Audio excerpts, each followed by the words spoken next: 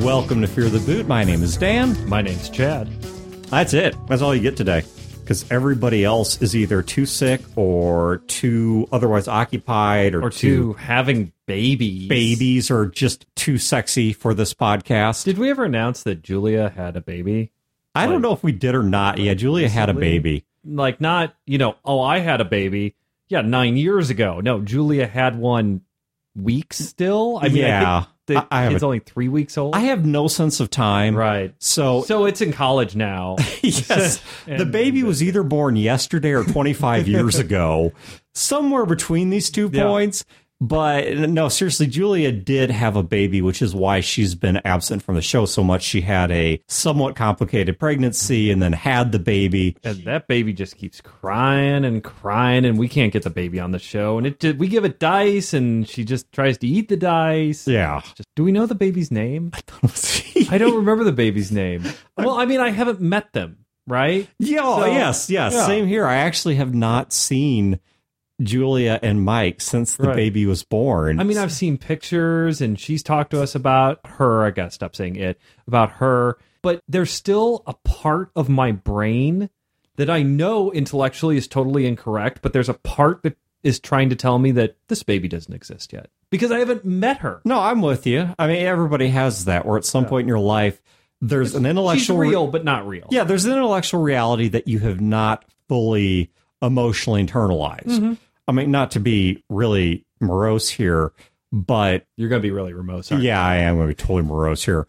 But somewhere between yesterday and 25 years ago, we lost a dog. Yeah. And it didn't hit me when it happened. Like, I knew intellectually, obviously, what had occurred, but it did not hit me until it was this emotional blindside. Right. Which is when I think loss hits most people. But I got up one morning and was just in my autopilot getting ready for work. And I went and got the right number of treats for the number of animals we did have. Yes. And I went back to the closet that he had a bed in and used to always sleep in to wake him up because he was old and mostly deaf and blind and stuff, and wake him up and get him ready for me to depart for work. And there's nothing there. Right. And then it's like... And your treats were in +1. And yes. Suddenly... And then it's something like, oh, yeah. He's dead. Yeah. And that's when it hit me. But I think the same thing is true in reverse of Julia's baby. That it's like this intellectual truth, but it's not hit me. Like, I don't really believe it. Right. Entirely. Like, to some extent, this is just pure myth and legend about things that happened to people in a long ago time in a faraway place. And I have no idea. But anyways, that's why Julia has not been around for quite a while. But she is working pretty hard to try and get back on the show. Though obviously we are not rushing her because absolutely not. Caring for her child has to come first. This is still a podcast about a hobby, and we have... Well, she's caring for 2 kids. She's caring for a baby and then her husband, Mike. So, yeah. So, I mean, it's just tough how work. How it works. All right. So Chad and I were having a conversation prior to cutting the show about the ways that we have interacted with various players and game masters. Okay. And Chad was telling me about some of the behaviors that he will tolerate, won't tolerate, and wishes he could not tolerate, except the results would be explosive. Yeah. All right. So what came to my mind as I was listening to you talk about this was back when I was working for a prior company, and this is what I'm 99% sure I mentioned on the show before. They put me through a bunch of organizational psych and industrial quality control, various sorts of training. Okay. And I've gotten certifications in these that are absolutely useless, but I have the certificate somewhere. But one of the things that came out of this, or that I had to sit through in this, was something by a guy whose name is Ken Blanchard. Now, what Ken Blanchard is most known for probably is he wrote a book called The 1 Minute Manager.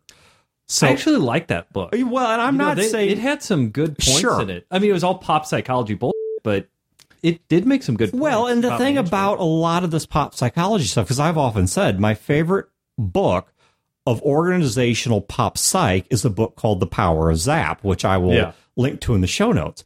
And it is common sense stuff about how not to be a total to everyone that you work with. Right. But this should be common sense, but it in fact is not. And so for many people, this is like epiphany. I mean, right? This is like a revelation of God here. So one of the other things that Ken Blanchard wrote, and I'm not saying everything the guy did was useless. I mean, I think he's still alive. But at any rate, he has a PhD from Cornell. He has done a lot of good work. Once again, even if I put it personally under the diamonds in the rough stuff, he's done a lot of good work. Now, one of the other things that he is pretty well known for that I'm going to tie to role-playing is he came up with something called situational leadership. All right. And this is another one that I will link to this in the show notes because there's descriptions of situational leadership. He apparently did a second iteration of it I'm not as familiar with. And you could read critiques of it and his responses to them and such. And it's all in a nice little Wikipedia article. So if you just want the sort of fart of information that you get off of Wikipedia, that's where you can go. But he came up with a theory that went something like this, that when you're dealing with somebody who is in a job, you can look at them broadly speaking in one of four categories. And for many people, they will actually follow these categories in order. Yeah. And recognizing where this particular employee is at can shape how you as a manager need to respond to and mentor this person. And I completely believe that this is true about the psychology of role playing and about the things that we are willing to tolerate or ought to tolerate in a role player or in a GM. All right, but it goes like this. Let me give you a rundown of situational leadership. It goes like this. So you can think of this like a bell curve that starts low, goes up, and then comes back down on the opposite side. Okay, so it's moving from left to right, but it's also moving up and down. So left to right is how much direction a person is willing to accept.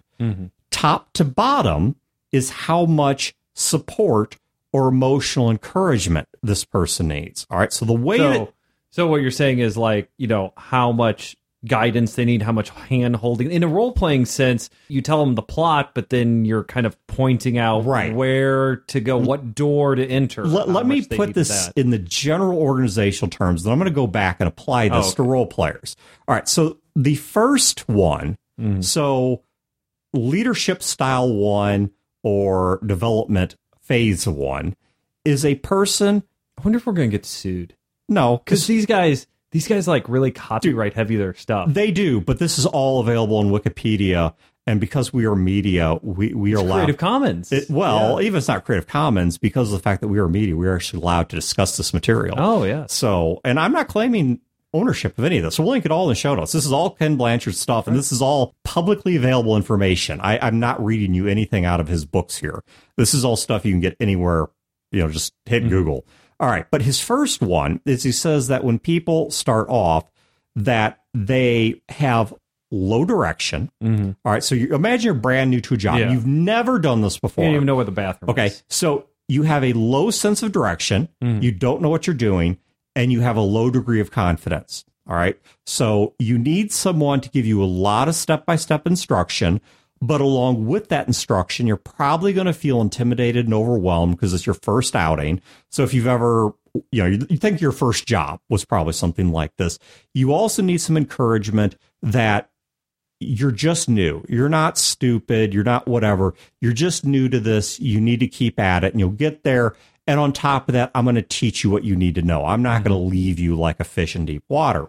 And what he theorizes is that someone then progresses from that to a second stage where the person needs the same amount of direction because they really haven't learned a huge amount more than what they knew before. In fact, there's a principle for us. I forget what it's called, but it's the inversion of skill and confidence, where people tend to overestimate. Yeah. Like the more they know, the better a person is, they tend to think that they're not that great, but the worse a person is. Yeah. And generally speaking, men actually are more likely to overestimate their skill level than women are. And men are great. Yes, that's probably true. It's always better with a man. Exactly. So, but the second phase is where the person. I'm sorry, I saw a musical over the weekend called A Gentleman's Guide to Love and Murder. And they had a song in there called It's Always Better with a Man. And that's Pat and I's new theme song. It's great. Could also work for ancient Greece or Rome. Right. But anywho, the second stage, the person needs a lot of direction, but does not need or will not accept as much support because now they kind of feel the world's their oyster, right? They figured out a few things. They're kind of in this hot shot mentality. They've got some inertia behind them. So then what happens in the third stage is the amount of direction a person actually needs is decreasing because of the fact that they really do have the skills they thought they had in the prior phase. Okay, so at this point, they've gone from overconfident basically to underconfident. They have a lot more skill than they think they have, but something has happened to spook them a bit. As they got out there and really compared themselves to the experts, and they failed at a few tasks, or they overreached in a few places, their confidence has now dropped. And so now you have to shift. Okay, so in stage 1, they need lots of direction and encouragement. Right. In stage 2, they need lots of direction, but not as much encouragement. Stage 3, we invert that. The person needs a lot of encouragement, but in truth, not as much direction because they actually have a much better idea what's going on. And then you finally hit stage 4, where the person has reached a sufficient level of both skill and confidence to where, yes, they're still going to need direction. Sure. Yes, they're still going to need support. But 99 times out of 100, you can just delegate to them. Yeah. In fact, this is the name he gives the 4 stages. The first stage is directing. The second stage is coaching. The third, because they're not going to necessarily accept the advice because you're overconfidence. The third stage is supporting, because now you have to get the confidence back to where the skill really is. And the final stage is delegating. You now, at this point, this person is as good as a human being can reasonably get. You really just have to point them in the right direction and let them go. Now, if we talk about the experience, or at least the behavior of a role player, I have seen all 4 of these. I have seen some people. Now, this could have to do with the time they spent in the hobby, where they come into the hobby and at first they have no confidence. They're afraid to role play. They don't understand the rules. They don't get what role playing is. They're intimidated. Well, I've seen veteran players go into a new group and a new game, and they're like that. They kind of want to. They call it. Oh, I want to get the lay of the land. I want to get the feel for the room. I want to get a feel for the group. And if we follow Ken Blanchard's model for role players, which is totally what this is meant for, right? That would be a stage 3 person, right? Because what's happened is the skill's there, but the confidence is gone. Oh, I see what you're saying. Okay, so they know how to role play. Yeah. They know how to get along with other people. They know how role-playing games work. They may even know the system and setting in question, but they've lost their confidence. So they're at that third point where what this person needs is support more than they need direction. But when they first come in, they need a lot of support and a lot of direction. They need to be told, hey, this is a lot less intimidating than it seems. And on top of that, I'm going to teach you the rules and teach you the lay of the land and maybe give you some obvious buttons to push at the end of each plot point. Yeah. In that second phase, people start getting caught up in the moments around the table. They start getting a little more boisterous. They get a little more vocal, but they don't know all the rules. And suddenly you find out they've been near death for the past 5 hours of play because they didn't realize they could self-heal. Or they nearly get themselves killed in the game because they said something that anyone who is familiar with the setting would know this is not something you say to this person. Right. And so they may have that confidence, but they don't have all the information they need. I've seen this when I was running for my family because they'd start getting, really into the moment, and we'd be playing whether Star Trek or D&D, but then they would do something. It's like, okay, bad idea. Time out. I don't think you realize just how powerful this enemy is. Yeah. And I'd be like, you might want to roll that back, right? I love your enthusiasm. Let's keep that at 11, but let's rethink this action. That was a bad idea. Stage 3, exactly like you talked about. Could be a veteran role player in a new group. Could be a veteran role player in a new game. I felt this way coming into Dresden Files. I knew role play and I knew how to role play, but I had no confidence in my understanding of the setting. I've not read the Dresden File books ever since I found out they're not about Dresden in World War II. I've never gotten past the disappointment until finally you get somebody who's got that full confidence and full whatever. Now, Chad, where I'm going to kick this back to you. Oh, okay. Is we were talking about this not just in terms of where people are at, but an individual in the course of their career, and this is one of Ken Blanchard's ideas, and we can apply this to role-playing, that a person in the course of their career is not necessarily static at any point on this chart. No. Because as you pick up new skills or move into new companies or new areas or have things happen that change your disposition, you have a positive experience or negative experience, you can progress or regress along this curve and find yourself bouncing around the points that ought to be there. And we were talking about this in terms of things like tableside behavior. Yes. The etiquette, as it were, of role-playing games and such, that I am becoming increasingly angry over. I don't know if I'm angry. I guess I am. I think I'm getting myself worked up about it. So. Well, the way that I've seen it manifest over my years of GMing and playing is, if we're going to keep beating this Ken Blanchard thing, I would put that person at what Ken Blanchard would call the second phase. Yeah. This is somebody who has a lot of confidence in terms of they think they're bringing the right behavior and the right elements to the table.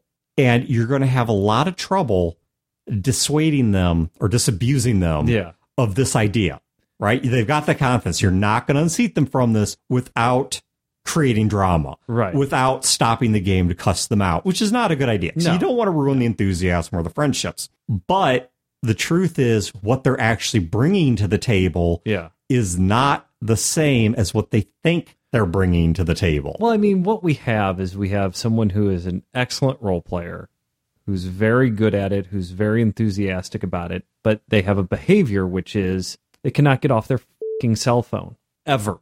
And they think that's acceptable. And to the point that you can't communicate with them. They don't know what's going on. Things come up and you ask them what they're going to do about it, and they have no context. They cannot make an informed decision, and they know they can't make an informed decision. So like you said, they're an experienced person, but then in that moment they're failing, and so they start flailing. I have to make an informed decision, and I don't have all the information, but I'm a really good role player, so wait a minute, I don't understand what's going on here, and now I'm getting upset about it. It's like, well, you're not understanding what's going on because you can't get your face out of a cell phone. Yeah, and that's kind of the point of the stage two, is what they think they're bringing to the table, literally or metaphorically, is not the same as what they actually are bringing to the table. But one of my pet peeves, even when I'm the one at fault for the fact that I couldn't be understood, because I didn't speak loudly enough, I didn't speak slowly enough, I used vernacular that no one but me would be familiar with. I hate repeating myself. Yeah, I really hate it. Like, there are times where I'll have to repeat myself 3 or 4 times for reasons that have nothing to do with the other person. And I'll finally hit a point just like, you know what, screw it, just forget it. I don't care. This is just irking me. But it really bugs me when it isn't my fault. Yeah. When I'm talking to somebody and they've got their nose in a book or a cell phone or talking to somebody else or doing whatever, and I finally get to them like, okay, what's your action? What do you do? Right. What's going on again? Yeah. Okay. My pet peeve is similar to that with my unnamed player, because what he'll do is he'll be like, well, wait a minute. What do you mean we're getting attacked by goblins? It's like, well, because I said, you're in the tavern and the goblins are attacking. They're coming in through the windows and such. A tavern? What are we even doing in a tavern? Whose decision was it to go in a tavern? It's like, well, you know what? If you had been paying attention, you'd know. And you would have had a say in it. This was a real struggle for me when I was running Star Trek. The situation there was, at the time, there were 2 very young children present who were distracting mom and dad a lot. Right. Okay. I accept that this is a necessary part of human life, right? If people stop having kids with all their quirks and whatever, then we as a species would cease to exist. Okay. Right. So I accept this. I'm not condemning these people. But when you're trying to explain a situation in something that's as highbrow as Star Trek, right, and you're trying to explain it to people that you know are new to role-playing and might also be at least somewhat new to Star Trek, the explanations get rather lengthy. They get very complicated. Right. You have to explain in detail what all of these things mean. Or you could go the other route, which is a real disservice to them of saying, well, okay, do you want to teleport down to the planet? What do you mean teleport? Magic box, you start at point A and you into point B. Or my character's really hungry, where am I going to get food? Well, you're on the ship, just go to a replicator. What's a replicator? Magic box that spits out food. Suddenly everything, it's like, okay, well, is there any way that we could tell what kind of alien life form this is? Well, you could use your tricore. What's tricore? Magic box that tells you everything you want to know. You know, and imagine, that's a disservice. Imagine a situation where it's like, okay, there's a Klingon ship nearby, and you're over a planet that has some... What's a Klingon? Is that something that gets stuck to my butt? Exactly, and you're over a planet that has interference. Well, now things like explaining, okay, to transport, you have to lower your shields. Mm-hmm. And this is what it means if you lower your shields with a Klingon nearby. So wait, we're removing metal plates from the outside of the ship? And do you understand what it means if you take a high-end Klingon torpedo up the ass? I thought we were in space. Water? So it's, you go through all this, and then to get to the end of it, and to have someone who is distracted, even by purely legitimate, acceptable means, to suddenly bounce back and say, can you explain all that again? Nope. And it's like, this is why I drink while I GM. Yeah. If you want to know why I drink, this is why Uncle Dan drinks. And you try to be patient with that, right? But there comes the point where you only have so much patience in the tank. It's a human thing. You only have so much patience. But I think it hits a completely different level when it's not something where, at least in the back of my mind, I can say, okay, this is a fact of life. Right. They're doing the best they can within the context of having a family and having other obligations. It's very different when a person is willfully choosing to distract themselves, when they're having side conversations or playing on their phone or just diddling around with origami or whatever it is they're doing that has them pull out of the game. And it really does try the patience, because I think it is one thing to step back. And this is where I probably would get into a copyright violation. Truth be told, I don't remember a lot of this crap anyway. If you're interested, go grab a Ken Blanchard book. I think he actually has a book called Situational Leadership. But it's not just a matter of identifying where someone's at. That's a great first step. Identifying why the problem's occurring. Where are they at in this developmental curve? Where are they at in this curve behaviorally? Why is that happening? And knowing exactly how to respond to that. You know, how do you tell someone who thinks they've got it figured out that no, actually, you kind of don't. Right. And this is something I think we're going to have to do a second episode on, or a revisit on, because since we cut that episode, a lot more people involved in the show have come to see things my way, which was the show we did on the gamification of games. So maybe it's a little bit dangerous socially to attack negative behaviors. So go the opposite direction. Reward the positive behaviors. Okay, so if you show up to the game, you get X amount of XP or rerolls or what are fate chips Bennies, or whatever's appropriate to your game. I'll give you M&Ms. Hand jobs. Whatever's appropriate to the game. What is this, a Starbucks? If you bring your character sheet, you remember bring your character sheet, that's worth X amount of whatever. If you put your phone in a bucket and only take it out when we agree as a group that we're going to take a 5 or 10 minute bathroom break, that's worth X amount of XP. And you start rewarding the positive behaviors as a reverse way to try and diminish the bad behaviors. Because if you point at somebody and say, hey, put your phone away, you're being a jackass, they're going to get defensive. It's probably not going to end real well. What happens with me is that I say something and they put the phone away for maybe half the session. And then the very next session, they're back at it. And so it's constant nagging. And I don't do that. I don't see, that's my problem. Is I am not a leader. I don't want to lead because I am very uncomfortable telling people to do things, ordering people to do things. Sure. You want to be, going back to this stupid chart, you want to be a style 4 manager, maybe a style 3 manager. Style 3 manager is encouragement without direction. A style 4 management is someone who basically just says, go forth and do. You delegate. You say, I know you got your stuff on lockdown.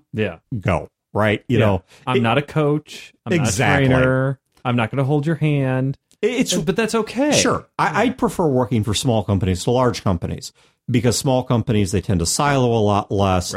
My skill sets, I'm allowed to use more of them. But one of the side effects of it that I love is I have to be managed in that fourth style because there are so few people in the company. There's not this huge hierarchy to tell me what to do and to hand me a phone book size standards manual of how it's going to be done. Right. They come to me and say, okay, Dan, we know we need a system that sends out automated reminders of upcoming appointments. That's as much as we know. Yeah. We have no idea what the technologies are. We have no idea what the best way to implement it is. And I'm like an arrow, point me in the right direction and let me go. And that's where I want to be, right? And as a game master, that's where you want to be. Yeah. And, I think I've been around you long enough. I think you're also perfectly comfortable in that third section where it's like, this is someone who's doing the right thing, but just needs some encouragement. They just need to sort of understand that, no, you've got some good ideas. You can do this. Use the encouragement bat. Yes. It's a bat that you write encouragement on. Exactly. And you beat them to death with. And you give them serious brain trauma with it. But it's what Clem Blanchard recommends. Right, I know. I mean, you can't be illegal, right? Yeah, exactly. That's why I went into industrial organizational psychology. Was the ability to hurt people physically using an organizational bat. And then I took an abnormal psych class, and then I found out some things about myself, and then I went into IT. Right. But identifying where someone at is only the first step. Figuring out how to respond to that is the second step. And I think where this gets hard is the fact that I know my limits. I know there are points where I'm getting angry. Yeah. And I'm having to make the decision. Like we said, your patience tank can only hold so much patience. Yeah. And at what point do I decide I'm just not doing this anymore? Right. And that's this weekend for me. You know what? Fair enough. I haven't had to deal with this in a while, but I had games in the past. So this was not my family game. I won't name the people that were involved, but I had a game I ran in the past where some of the players were very invested and involved. Some of them were paying attention, but just they hadn't felt it out. They didn't know what to do, but they were at least there and with me. But there were two players that were absolutely, completely checked out. In my mind, completely disrespectful. And at the end of the game, I was sufficiently angry that I just said, look, I'm not doing this anymore. Right. That was the first game and that was the last game. Because what you guys did, it's not some obscure FTB 9000 compliance thing. You weren't showing me basic social courtesy. Right. I mean, I can't imagine. That's how I feel about the cell phone thing. Yeah. I mean, I feel this way when I go out with people to dinner, because I belong to the St. Louis Science Fiction Fantasy meetup group. Yeah. And so we do big dinners and stuff. And, sometimes we have a whole lot of fun. It's really cool. It's really social. But there are other times where I'm sitting at this table with like 10 people and I am the only person not playing goddamn Pokemon Go. And I don't feel left out of Pokemon Go because f*** that game. But it's like, I'm here to interact and be social. Why aren't we interacting? Why aren't we interacting? You are catching Pokemon. That's great. Why don't we have an event that's just that? And then we have an event that's dinner for the people who like to talk to each other. Which I was on the opposite side of that. Too much talking in the way of your Pokemon. No, not exactly. I suppose I should say that in the situation you described, I would have been one of the opposite of one of the problem people. All right. So to give you a little bit of history there's a whole bunch of people I work with that are all about our age and have geeky interests. Okay. Right. And so some of us at one point decided to go out to an event that was out in a place called Soulard. It's a neighborhood of St. Louis. It's called Soulard. And within Soulard, they were having a pub crawl specifically for Pokemon Go. Sure. Because this is a historic part of the city. And so there were a lot of ingress stops, which became the seed data for Pokemon Go. And so a bunch of these pubs got together and said, you know what, let's just own this. We're going to have a Pokemon Go pub crawl where when you walk in, you get a wristband for blue, red, or yellow based on what team you're on. And then you have a little sheet. And when you walk into a bar, if you buy a drink from the pub or whatever, then they stamp it. And then at the end of it, they put that all into a big hat and did drawings that were weighted based on the number of pubs you had visited. And of course, the whole time you're doing it, because these are all at least one Pokestop, some of them because they had like historic monuments or 2, 3 overlapping Pokestops, you were able to get your stuff from the Pokestop and everybody had lures down. So you collect those Pokemon. But there was one guy who came with us who isn't playing Pokemon Go. Okay. Isn't interested in it in the least, right? He just came. This was not me. He just came purely for the social aspect. He just wanted to socialize with everyone and hang out and was not playing Pokemon Go. So I took a look at that. I saw what was going on. And now, I wouldn't do that. Well, here's the thing, though. Here's the thing. I did not go to the opposite extreme. I didn't say I'm not going to play this game when that's what I came out here to do. Absolutely. But what I did do is I went out of my way at several points to put my phone down, to just spin the little circles that make the items drop without even looking at the phone, or to put it aside completely and talk to this guy. Right. To make sure that he was not just the fifth wheel to our little Pokemon gathering. Right. I was reading the situation. Yeah. And I started just making jokes, like we'd walk into some place, and I'd be like, let's play a game. And he's like, if somebody like, what, catch Pokemon? I'm like, no, drink the drink. And I'd just order a round of just random drinks. Like they had renamed all the drinks after Pokemon. You know, like you had, I don't know, Squirtle Squirt or something, which sounds horrible, but I don't even remember. That drink. I just made this up. I have no idea. I don't remember. Right. I would go out of my way to socialize with this guy, right? Because I read the freaking situation. Yeah. And here is my call to you people as players or as game masters or whatever.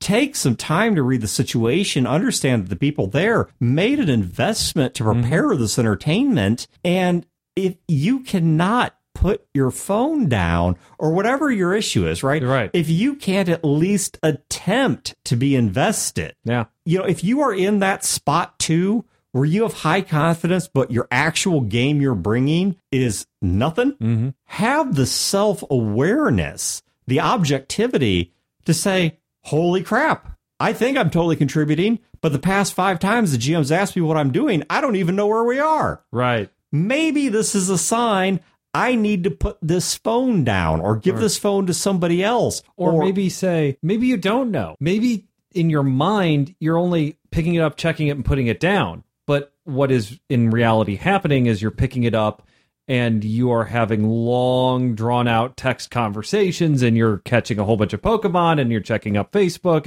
and you're there for the entire time. I mean, if you kind of read the signs there and say, well, I don't know what's going on in the game and I'm kind of missing out and everybody's giving me dirty looks, like, guys, am I doing something wrong? Am I messing something up? You know, it's okay to ask that. And you might get looks like, yeah, put your goddamn phone down. I don't pick it up that much. No, you do. Yeah. And if somebody does that, kind of understand that actually takes a lot of balls to do. It does. Because no one wants to admit they're wrong. No one wants to feel that. No one wants to be the bad guy. And if somebody actually gets like a modicum of self-awareness and to ask, like, am I annoying people here? I actually respect that a lot because it takes a lot of courage to ask that question. I won't name the person, but there is someone I very recently had the conversation with where this person is really struggling to keep and maintain friendships, is struggling at work. And this individual asked me quite bluntly, what is wrong with me? Right. And when someone is that vulnerable, you don't want to be the jackass. You don't want to crush this person. But Chad, you are absolutely right that while I think it needs to be done with compassion and respect, what you're trying to do is help this person improve. If they've asked you, clearly they want to improve. At least I'll presume they want to improve. Maybe they just want validation. They're complete jackasses. But at least that's an opportunity for you. Yeah, it's an opportunity. They asked, so you tell them the truth. Yeah. But if you were on the receiving end of that, do try to have a little bit of a stiff upper lip. And even if it hurts, be prepared to hear the truth. Yeah. Because when this person asked me, there were a bunch of things where I heard them out and I'm like, no, it sounds like you're in the right and the people around you are idiots. But there were a few places where it's like, okay, you screwed up here. Right. You know, this is how you came across. This is probably how what you did was interpreted. You need to dial this back. I am trying to avoid going into details, so I don't want to dump this person's laundry. But it did take, like you said, it took a lot of guts to tell that person. And if you don't want to hear it, don't ask the question. Yeah. I mean, at least that's a certain degree of honesty. And I hate it when people do that. They ask a question, then as soon as you give them the answer, they don't want the answer anymore. Yeah. They asked the question, but they wanted a specific answer. Sure. They wanted validation. Yeah. They just wanted you to punch the card. Yeah. But in my situation, I've got a handful of people who are addicted to cell phones. They're absolutely addicted to the point of distraction, to the point of them being unable to play the game. And they're very good. They're very good at playing the game. They're good friends, and they're good at role playing, and they add a lot, but they cannot put the cell phones down. And what really gets me about this is that there are a lot of factors, right? So we made an agreement. When I pitched the game, I agreed to some things. They wanted a couple of things from me. They did not want me to ad-lib the whole game. They wanted me to plot it out, and I did. And they very specifically said, we do not want a you tell me game, where it's just like, well, they asked me, well, what is this? What happens in this situation? And I say, well, you tell me, because it's all indie. I am a game master, and I take charge, and I tell them what's going on and build the scene for them. And I do that. And they want, rules and a modicum of crunch and a sort of progression for their characters and such. We had all that. I provided all that. And my request, my demand, and it was a demand, is that if the cell phones have to get put away, there are other things you can do. I don't care if you're reading role-playing game books or other books. I don't care if you're knitting or crocheting or whatever that is that you do. I don't care if you do 100 different things. The cell phones suck away too much attention. If you cannot put the cell phones down, I will not be able to run this game. And I told them that. I told them that under no uncertain terms. I wasn't dancing around it. And it's like, I will stop running the game, and somebody else will have to run the game. Run a game, any game. And I'll just be a player from now on. And it's been months. It's been a long time that we've been playing this game, and it's very good, and they're very invested in it. They keep telling me how great the game is and how much they like it, but they can't put their cell phones down. And I've told them, I've reminded them, I've demanded it of them, I've reminded them of their agreement that they've made multiple times, and they can't put it down. And I don't think it's because they're being or dicks. I believe that it is a combination of a sort of addiction, and that in their mind, it's that thing where, oh, well, I'll just check this thing and it'll only take a few moments and then I'll put it down. And that's what's occurring in their mind. But in reality, it is them on their cell phone for an hour doing all these different stuff, because one thing leads to another thing, leads to another thing, and suddenly time dilates, and then goblins are standing on a table threatening them, and they're all pissed off. When did we enter a tavern, and who are these goblins? And I think another part of it, too, is, like I said before, I don't like being a leader. I don't like being a manager, is because I loathe telling people what to do. I loathe ordering people. I have this thing about like personal freedom and personal liberty, and I'm damn near an anarchist because I cannot stand authority and I can't stand being authority. And so me ordering somebody to do something really grates on me. So I have that problem, which is mine. I have a hard time ordering them to put their phone down, because I could do that. I could sit there and I can go, put your goddamn phone down. Okay, continue on with the game. It's like, so-and-so, what do you do? Hey, put your goddamn phone down. Okay, on with the game. That's just not me. And also, I'm not their parent. I shouldn't have to nag them. So I'm at a point where I think my only recourse now is to go into this game that's coming up, and before the game starts is lay it down of, you agreed to this, you have ignored it, all of you have ignored it, and this is the consequence of the agreement, is that if you cannot put the cell phones down and engage with the game, I'm going to stop running the game. And I am going to stop running the game today. If you touch your cell phone today, if you touch it, I will stop running the game. I will delete all of my notes. I will take my laptop home, and I will give up the gaming chair to whoever else is running it, and I will never run a game again for this group. But I will happily play because I love you all and you're all my friends. Is that too far? Is it unreasonable? Now, again, I don't want validation. I'm asking the question here. I don't know. I mean, and the honest reason I don't know is because I'm not there to see it. Right. It's not a drama thing. It's not a fight. It's not an argument. It's nothing getting mad over. It's just, it's the fight I don't want to have. Chad, there was something you and I were talking about. And by the way, to anyone listening to this show, I realize this show is kind of long on us venting and maybe short on advice, which I'm okay with. I think this is us having some real talk, because Fear the Boot is not a show about all the stuff we figured out. It's about all the things. It's all the mistakes we've made. It's all the mistakes we've made and the mistakes we continue to make. It's about the things we're struggling through. And my question is, am I going to run headlong into a mistake this Sunday? Yeah, and this was something that I had to weigh out very carefully when I was running that game for my family group. Was I don't hate kids, but I myself am not a kid person, much the way you, Chad, are not an animal person. I don't hate kids. When kids come up to me, I smile and I try to validate them, but I'm not the type of person that runs over to a kid in the room. That's just not who I am.